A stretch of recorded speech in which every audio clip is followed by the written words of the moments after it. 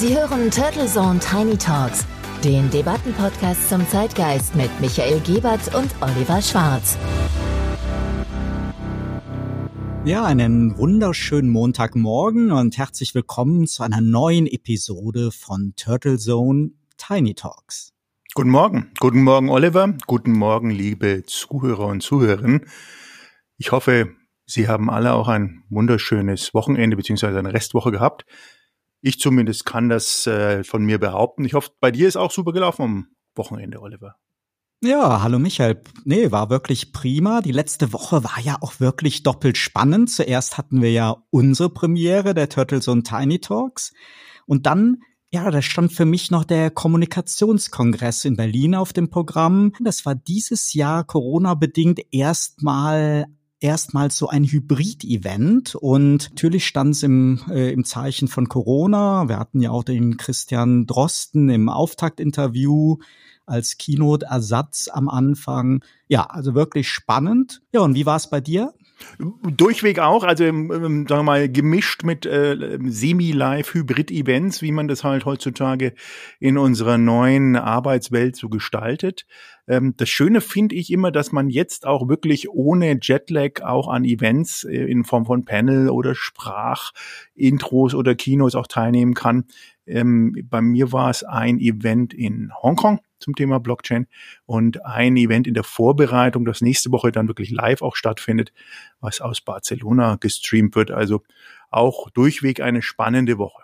Ja, bevor wir uns aber jetzt zu sehr über digitale Events verplaudern, wollen wir natürlich sprechen, worüber wir heute debattieren wollen. Und da habe ich einen Impuls, eine Idee auch, ja quasi nicht direkt aus Berlin, aber vom Kongress mitgebracht. Dann schieß mal los, bin ich gespannt. Ja, wir haben ja diese Woche am Freitag, 25. September, den weltweiten Streiktag für das Klima von Fridays for Future. Und Corona hat die jungen Aktivisten ja jetzt wirklich seit Monaten ja nahezu völlig aus der erarbeiteten Sichtbarkeit rausgedrängt. Und auf dem Kongress, der ja auch stark unter dem Thema Krisenkommunikation in Corona-Zeiten stand, ja, da haben wir uns so in Smalltalks dann halt auch gefragt, kann Fridays for Future eigentlich an die eigene Präsenz vor Corona anknüpfen und weiter so den Druck auf Politik und Industrieentscheider aufbauen? Oder ist einfach nach so vielen Monaten Pause in der großen medialen Sichtbarkeit da die Luft raus? Und das Thema. Das ist eine gute Frage. Ja. Also sollte man auf jeden Fall dabei debattieren. Und wenn du Fridays for Future sagst, kommt bei mir zumindest in meinem geistigen Auge sofort Greta Thunberg. Und wenn ich mir überlegen sollte, wann habe ich hier letzte Mal mediale Aufmerksamkeit wirklich wahrgenommen, dann war es die Atlantiküberquerung mit der Sailing Lavaba Bond, die stattgefunden hat, glaube ich, auch fast ein Jahr. Also da hast du völlig recht, das ist seit einem Jahr mehr oder weniger medial sehr, sehr reduziert nur noch zu beobachten, die komplette Bewegung auf einer weltweiten Basis. Ich war ja letztes Jahr, das ist ja nahezu exakt vor einem Jahr gewesen, da war ich in New York, als die Greta dort gelandet ist. Was ich auch spannend fand, ist, wie ich dann gehört habe, im deutschen Fernsehen war das halt natürlich auch ein großes Thema, nach so vielen Wochen Überfahrt, wie geht's ihr, wie kommt sie an? Ich war in dem Hafen, als sie gelandet ist, das wollte ich mir halt nicht entgehen lassen, wo ich sowieso da war, und es war wirklich erstaunlich. Da waren sehr wenige Journalisten, die waren vornehmlich aus Deutschland und Europa.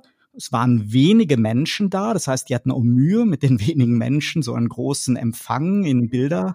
Und wir reden ja von Nicht-Corona-Zeiten, das heißt also in ganz normalen Zeiten. Und in den US-Nachrichten, da muss man aber dazu sagen, es war so die US Open Eröffnungswoche und. In den US-Nachrichten war das erstmal überhaupt kein Thema. Und dann nach einigen Tagen waberte das immer mehr hoch und es gab einen Grund dafür. plötzlich gab es ja so eine amerikanische Luisa Neubauer. Es gab halt eine junge US-Amerikanerin, die plötzlich die Frontfrau war und mit der sich die Greta dann da auch getroffen hat und die haben Demo organisiert. Und das zeigt doch, wie wichtig eigentlich Gesichter dafür sind, wie wichtig Personen sind. Absolut, absolut. Also ich kann mich, weil du es gerade so schön erwähnst, auch noch daran erinnern, ich hatte Anfang des Jahres die Möglichkeit, in Davos dabei zu sein bei dem World Economic Forum, wo ich sehr, sehr froh drum war, weil nächstes Jahr wird es ja nicht mehr stattfinden und aufgrund Corona ist es abgesagt. Und da war auch Greta mit 2, 3 Vertreterinnen, sozusagen Landesvertreterinnen, wenn man diese mal so bezeichnen mag, vor Ort.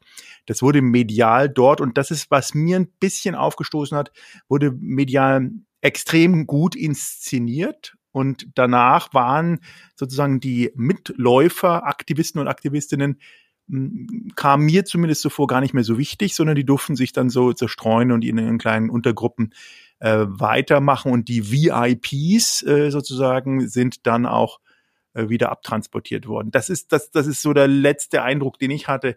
Vielleicht als Einwurf in die Diskussion, weil es geht ja darum, ist Corona da schuld oder nicht? Ich glaube, Corona definitiv besetzt natürlich die Medien aktuell weltweit.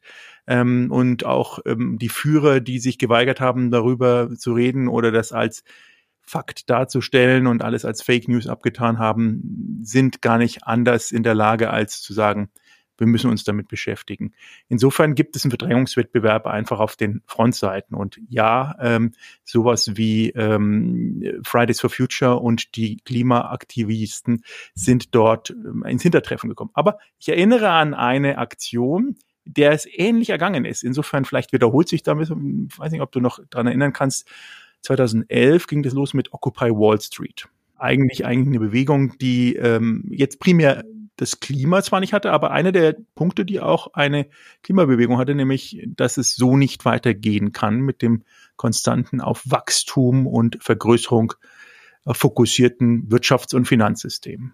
Und die Bewegung hat dann auch aufgrund von medialen Nichtinteresse oder einfach schlichtweg anderen Themen damals extrem nachgelassen bis zu dem Punkt, wo es letztendlich wirklich nicht mehr existent war. Es gibt zwar Splittergruppen, aber die mediale Aufmerksamkeit findet nicht mehr statt.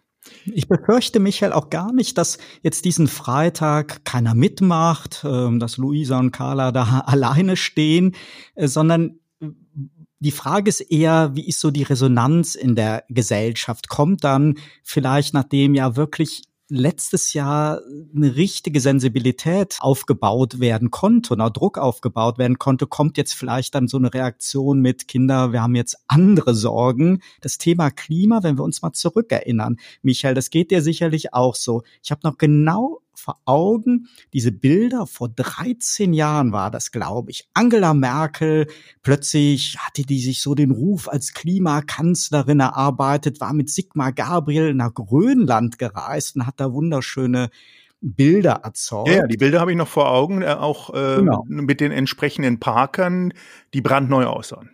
Absolut. Und dann 12 Jahre später, letztes Jahr 2019, also wirklich fast exakt vor 12 Monaten, war dann ja unter diesem Druck und unter diesem damaligen Klimastreiktag, wo ja in Deutschland 1,4 Millionen junge Menschen demonstriert haben, da war ja das Klimakabinett. Und was da rausgekommen ist, trotz dieses massiven öffentlichen Drucks, trotz dieser ja 12 Jahre, die vergangen waren, und ja, sagen wir, selbst 2007 war das Thema ja nicht neu, sondern da wollten ja damals nur Merkel und Gabriel zeigen, wir haben es verstanden. Trotzdem ist doch das Klimapäckchen, was rausgekommen ist letztes Jahr, ist ja wirklich, ich kann mir gar nicht anders vorstellen, als dass man das als Enttäuschung bezeichnet. So Dinge wie erhöhte Pendlerpauschale und so weiter. Ja. Aber das ist halt große Politik, ja. Also da muss man schon dazu stehen, wenn man in den Details, glaube ich, wissen will, wie das Verständnis aussieht bei den wirklich Branchenpolitikern oder den Detailpolitikern, dann kann man ja mal wirklich auf die Seite vom Umweltbundesamt gehen. Und da stehen sehr wohl auch die Zahlen drin und da stehen auch sehr wohl dramatische Erkenntnisse drin, wie sich das Thema Klima entwickelt. Eines der spannenden Erkenntnisse, die ich zumindest daraus lesen konnte, als ich mich damit mal befasst habe, war, dass eine Klimakatastrophe, wie wir sie titulieren, aber zumindest eine dramatische Klimaveränderung bis 2100 auch völlig ohne Menschenzutun passieren wird.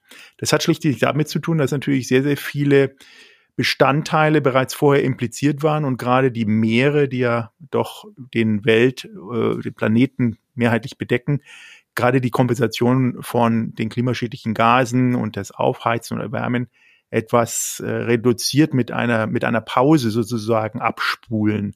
Und das macht das Ganze umso gefährlicher. Es wird ja sehr häufig jetzt auf diese Forderungen von Fridays for Future reagiert, indem ja der Klimawandel an sich halt in Frage gestellt wird. Und naja, das ist ja normal. Das ist ja völlig normal. Also ganz ehrlich gesagt, das, was du vorhin gesagt hast, wir haben andere Probleme, die möchte ich gerne mal titulieren. Die Hauptprobleme, die Leute haben, neben dem, dass sie natürlich krank werden, ist, dass sie finanziell in Schwierigkeiten bekommen. Schlichtweg, dass sie kein Einkommen mehr haben oder dass sie keinen Job mehr haben.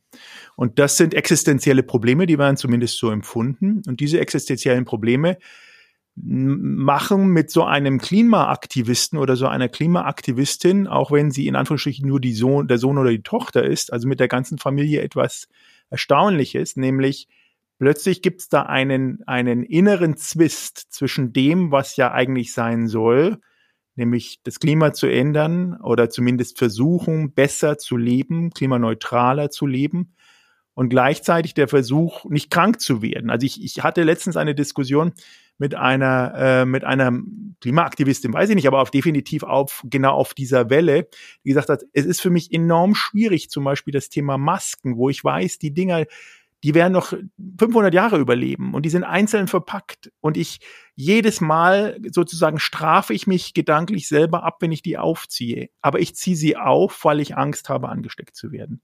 Und da ist so viel Konfliktpotenzial gerade drin, dass, glaube ich, zumindest gedanklich in dieser Klimabewegung auch ein gewisses Stocken drinnen ist. Ja, aber das ist doch wirklich traurig, Michael. Wir haben das in den letzten Jahren, es gab ja immer was. Entweder gab es die Finanzkrise oder sonstige Konflikte, Konfrontationen im globalen Handel bis hin zu Kriegen und. Und was doch die Aktivisten von Fridays for Future machen, ist ja es sind keine eigenen Forderungen, die karten nicht nach.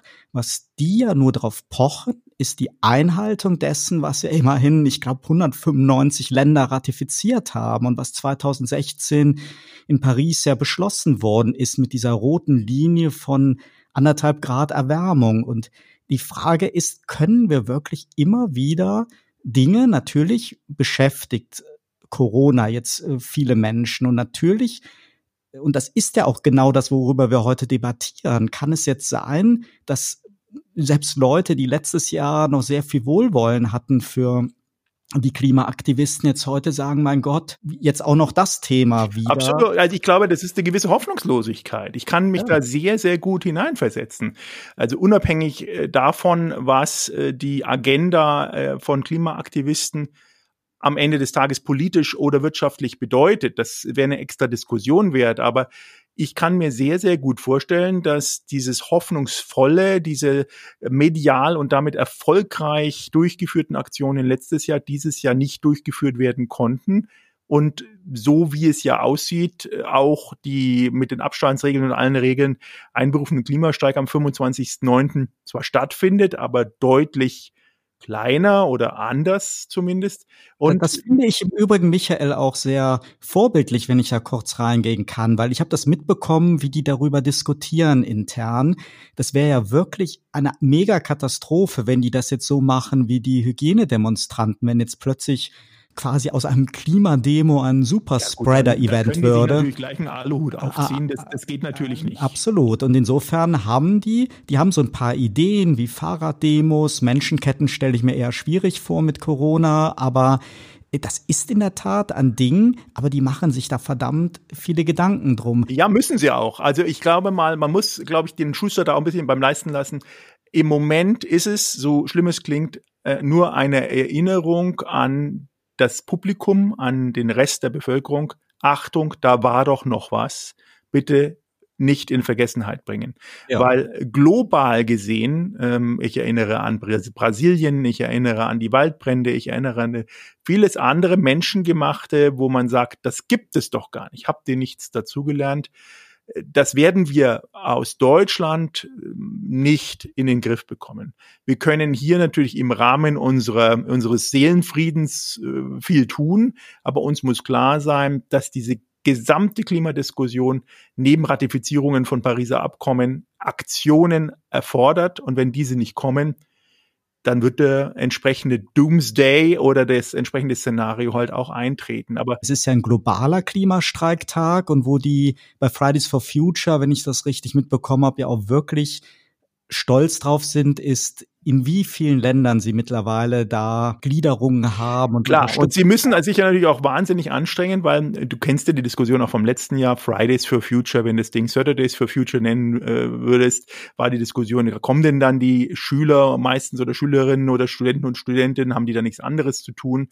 Dann müssen sie die Frage, glaube ich, auch noch klären, warum sind es denn mehrheitlich Leute aus Familien mit akademischen Hintergründen? Warum sind es jetzt eigentlich nicht in Anführungsstrichen mehrheitlich einfachere Leute, die es auch kapieren müssten? Weil auch die müssen natürlich mitmachen. Dann muss man sagen, warum sind es mehrheitlich Leute zwischen 15 und 26? Kann man immer argumentieren, um Gottes Willen, das sind Leute, die Älteren interessiert sind. Ich glaube, die Älteren interessiert es genauso, aber es fehlen da auch noch ein bisschen die Mittel und vielleicht ist es auch ein bisschen zu radikal für die. Da haben wir schon ganz andere Dinge gehabt, die sind wirklich auf der Basis der wissenschaftlichen Erkenntnisse und ich finde es spannend. Nur noch mal ein Gedankeninput, das fand ich auch letztes Jahr schon spannend. Fridays for Future stellt Forderungen an Politik, Entscheider, vielleicht an die große Industrie, aber die Reaktion ist, dass die Kritiker immer wieder es auf die persönliche Ebene nehmen. Ihr nehmt mir was weg. Jetzt will uns die Greta noch den schönen Kohleabbau. Jetzt will sie mir den geliebten Diesel. Sie will mir die Bratwurst wegnehmen. Jetzt dürfen wir in der Malle nur noch segeln statt fliegen. Dabei stellen die Aktivisten eindeutig klar, und das war ganz witzig, ich weiß nicht, ob du das heute auch bekommen hast. Heute ging per Facebook rum, ihr müsst nicht perfekt sein, ihr müsst nicht vegan sein, ihr müsst nicht klimaneutral sein, um am uns mitzudemonstrieren, finde ich kommunikativ unheimlich klug, klarzustellen, die Hebelwirkung kann nur durch die Politik passieren, nur durch globales Handeln. Der Einzelne, der kann das Ganze nicht machen. Und ich habe, das weißt du ja, letztens mal ein längeres Interview geführt mit der Line Niedecken, eine der führenden Aktivisten von Augsburg, ja, genau. Und aus Heidelberg. Okay. Und die hat dann auf meine Frage eigentlich ganz, ganz klar gesagt, wir setzen nicht primär beim Einzelnen an, sondern sie hat es halt beim System genannt, also Politik als Systemschaffende und hat gesagt, wenn ich mich richtig erinnere, jedes Mal, wenn wir diskutieren, ob man Fleisch essen darf oder unbedingt Bus fahren müssen, diskutieren wir nicht über das eigentliche Problem. Ja, und ich finde, das kann man wirklich unterstreichen. Wieder mal waren das 20 Minuten, die natürlich ratzfatz vorbei waren. Ich muss hier am Ende dennoch eins loswerden, bevor wir aufhören, ist, das ist ein Thema, was alle betrifft und ich rufe alle auf, da mitzumachen und zwar so, wie sie wollen. Also man muss sich nicht immer einem System, wie man mitmachen sollte, unterwerfen, sondern jeder mit seinem Tun, allein schon für die nächsten Generationen. Das ist wieder ein sehr schönes Schlusswort. Ich möchte noch 10 Sekunden nutzen, denjenigen, der gesagt hat, Mensch, ja, war jetzt schon fast aus den Augen, aus dem Sinn, würde ich gern halt mal ein Interview mit der Line Niedecken bei Turtlezone ans Herz legen. Da kann man mal 90 Minuten wirklich aus erster Hand so eine Aktivistin hören und verstehen. Ganz herzlichen Dank, Michael, hat wieder sehr viel Spaß gemacht und ja, spätestens bis nächsten Montag. Sehr, sehr gerne. Schönen Start in die Woche an alle. Danke sehr. Bis dann. Tschüss. Turtlezone Tiny Talks, der Debattenpodcast mit Michael Gebert und Oliver Schwarz. Immer zum Wochenstart auf allen Podcast-Plattformen und auf turtlezone.de.